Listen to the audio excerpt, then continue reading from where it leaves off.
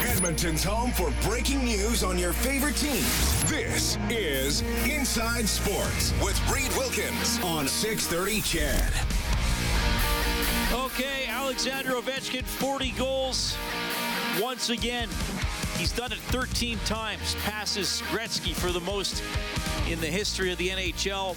And the Capitals are up 5-3 on the Blue Jackets after 2. Also, in the third, Rangers leading Carolina 1-0. Flyers leading the Panthers 5-2. Mini up 1-0 on the Devils. 6-2, Nashville taking it to Buffalo tonight. Early third period, Boston with a 2-1 edge on the Senators. Canadians lead the Lightning 3-1. Still in the second period, Islanders with a 2-1 edge on the Maple Leafs. Early second period, Jets pushing for a playoff spot, up 2-0 on Arizona. Ehlers with his 9th, Lowry with his 10th. His was shorthanded. Red Wings and Blues 2-2 in the second period. In the first, Seattle leading Dallas 2-1. Still to come, Flames at Ducks and Golden Knights at Canucks. I told you Arizona was playing in Winnipeg. They come to Edmonton for a game tomorrow against the Oilers. It's on 6:30 CHED. The face-off show is going to be at 7.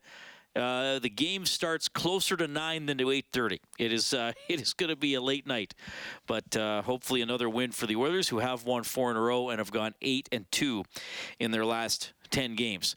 All right, lots of hockey to follow over the weekend. Of course, the Oilers had the Saturday game against Seattle. It overlapped with a semifinal game for the U of A Golden Bears, which they won. They went on to the national championship game and were defeated by New Brunswick. The captain of the Golden Bears hockey team is Matt Fonteyne. Matt, welcome back to the show. How are you doing, sir?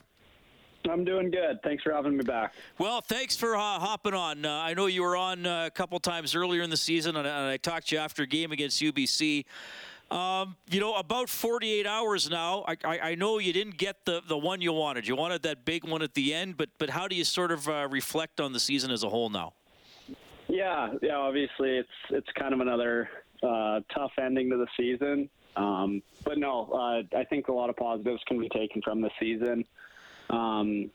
Obviously, it stings initially, but you take time to reflect and kind of just see the little battles that we won and just kind of how much we grew as a team throughout the season. I think a lot of positives can still be taken from it.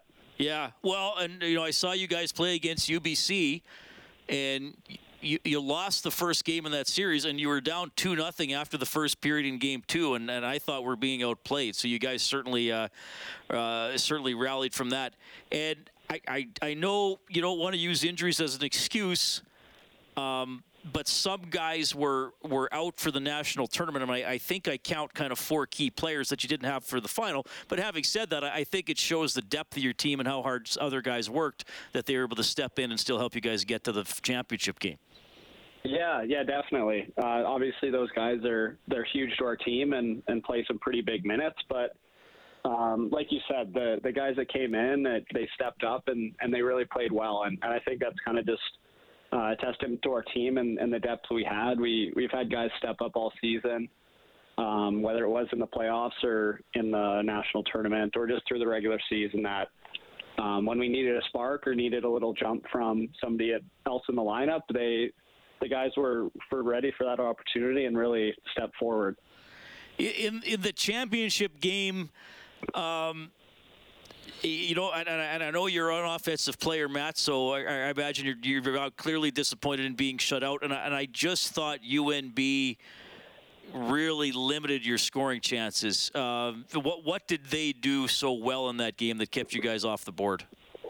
Yeah, definitely. They're extremely well coached and very structured. And in that game, we struggled to kind of create anything, sustained pressure. We had a few opportunities off the rush and maybe a few shifts here and there where we created some good offensive zone time. But they really locked it down in the third when we really needed to push for a goal. And they also had the goalie of the year, so when we did get the chances, he stepped up and was very tough to beat. They were a very good team that we we unfortunately lost to. Well, and as that game went on, it sort of, even in the second period, it had the feeling of first goal might win. And having said that, I mean, Ethan Kruger, your goaltender, what can you say about his play in that tournament? Yeah, he was incredible for us. He was great for us all season and throughout the playoffs. I really think if he wasn't playing to the level that he was throughout the past few games and the later half of the season, we might not have even made it to the finals. He really kept us in games when we had lulls, and in that game as well, he made some huge saves, a couple breakaway saves that really kept the game within one goal. And then ultimately it was just them scoring the second goal with 5 minutes left in the third that kind of put the dagger in us. But no, Krug was awesome for us, and he'll definitely have a promising hockey career later down the road. The tournament started in some ways perfectly in terms of the scoring, but perhaps not in terms of the injury. You guys scored in the first minute against Windsor and then scored 3 goals on a 5-minute power play. So it was 4-0 6 minutes into the game. Take me through those opening minutes. What was it like to have a lead, but yet also to have a player knocked out of the tournament because of an illegal hit? Yeah, it was definitely tough. You see the hit and the impact that it was, and then you see Ryan Hughes, who's one of our best players and has been great for us all season, go down, and that's kind of just where your brain goes to. It's a massive game, but the safety of your teammate and your brother is ultimately the most important thing. So I think we kind of rallied behind doing that power play for him, and just making sure that it didn't go, I guess we didn't waste it. So obviously losing him was massive, but ultimately on that 5-minute power play, I really think the game was basically almost in lock after that, being up 4-0, and just how Krugs plays and how strongly we are defensively. I think that one was almost put to rest, but I think as much as it was tough losing Hughes, he's probably the biggest factor of why we won that game. All right, Matt Fonteyne, captain of the U of A Golden Bears hockey team, joining us at Inside Sports. Matt, as you've probably noticed, I started with the final and then jumped back to an earlier game, leaving a certain game in the middle out. Yeah. Look, you guys beat UPEI 4-1. You guys, and you can take me through how it happened, made a decision not to shake hands with the Panthers after the game. Can you tell us how that came about from your perspective?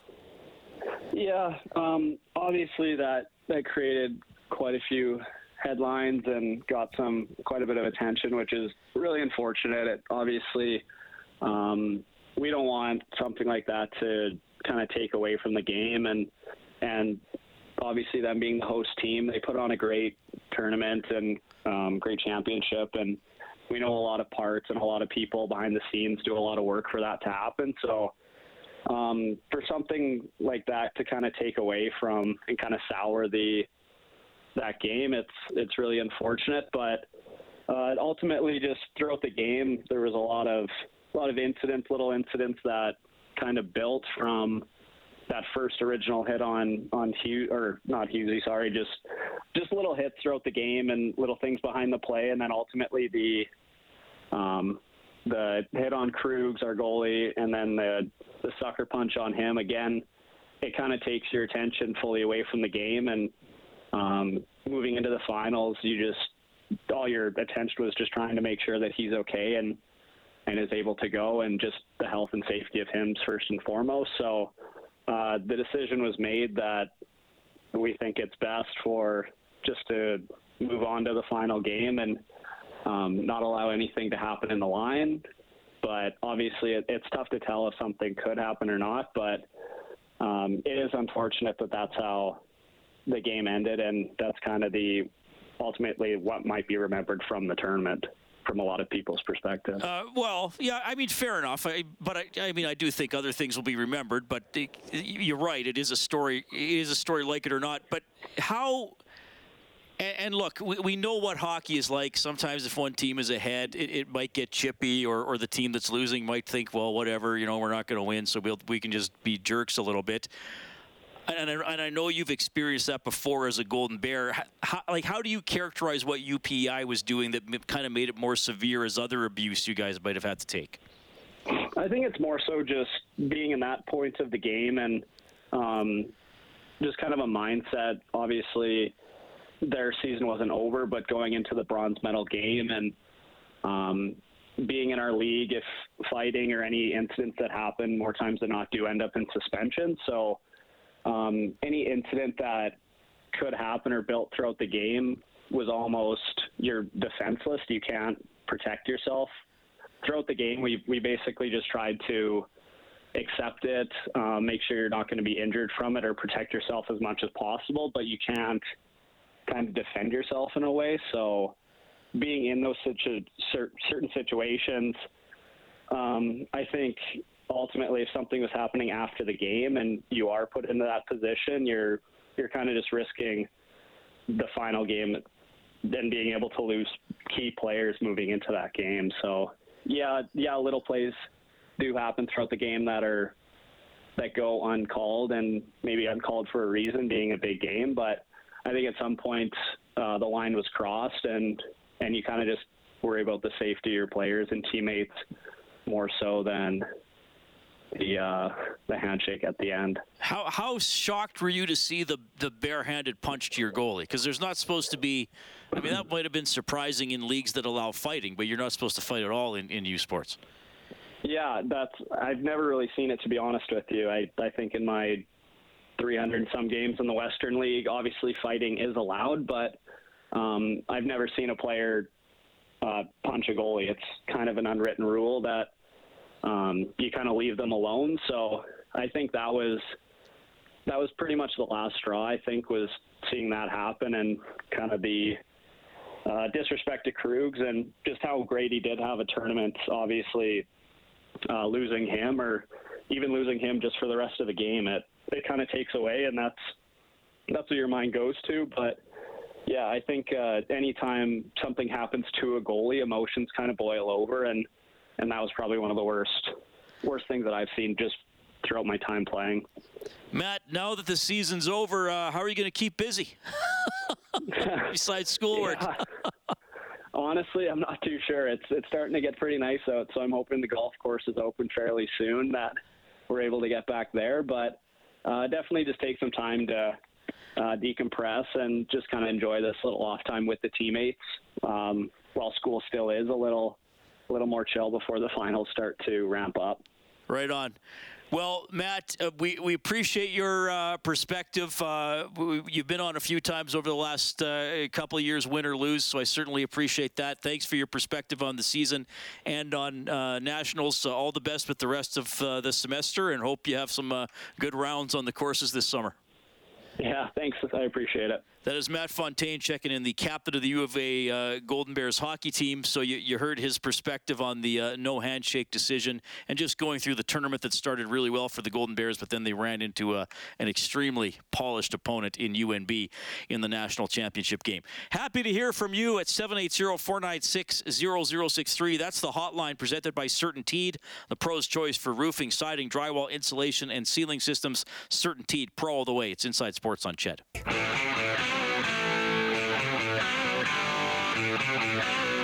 Inside Sports with Reed Wilkins is brought to you by James H. Brown and Associates, Alberta's precedent-setting injury lawyers. Yeah, don't get used to it with me, I guess. Big heart. It was the second multi-goal game of my career. Draisaitl skates into the Sharks' end left wing to Ekholm. Goes to the left wing corner. He'll cut to the net. The backhand scores! Matthias Ekholm! I guess things are clicking, and that's nice. I'll try to enjoy that and keep that moving. Back home, that was great that he found those two very important goals at important junctures in the game. Oilers down by one here in the third. To the blue line of McDavid. Left wing, Ekholm. He'll walk to the net. Scores!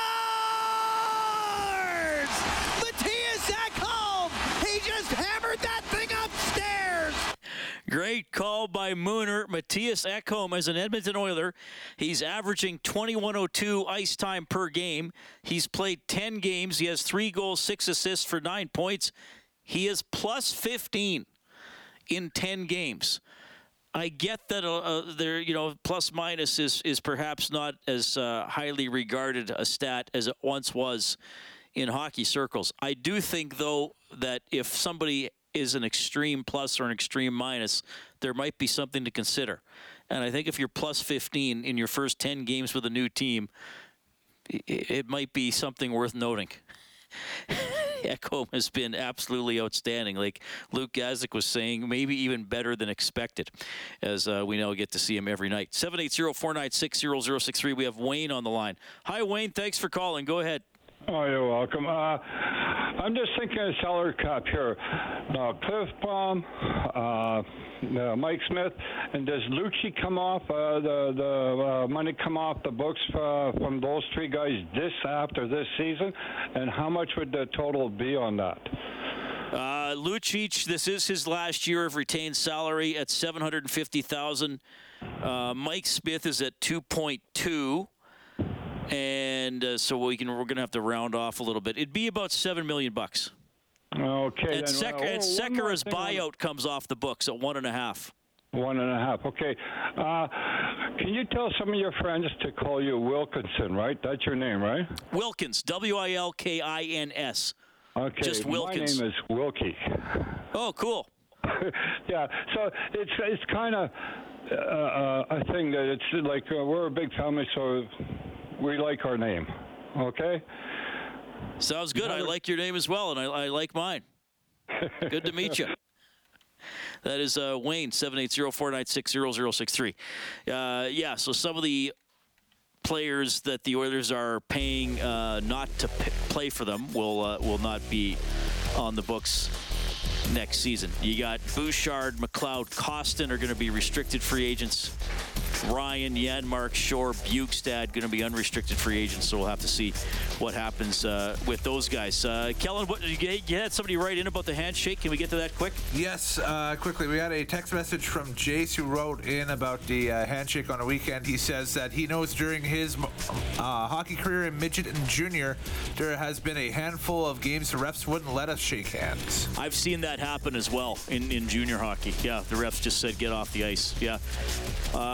Yeah, interesting debate. Is it worth doing if you're worried something might happen? And if you want to show respect to your opponent, show respect while you're playing competitively but cleanly. Do you need to the shaking hands after a game necessarily mean that you've been a respectful player?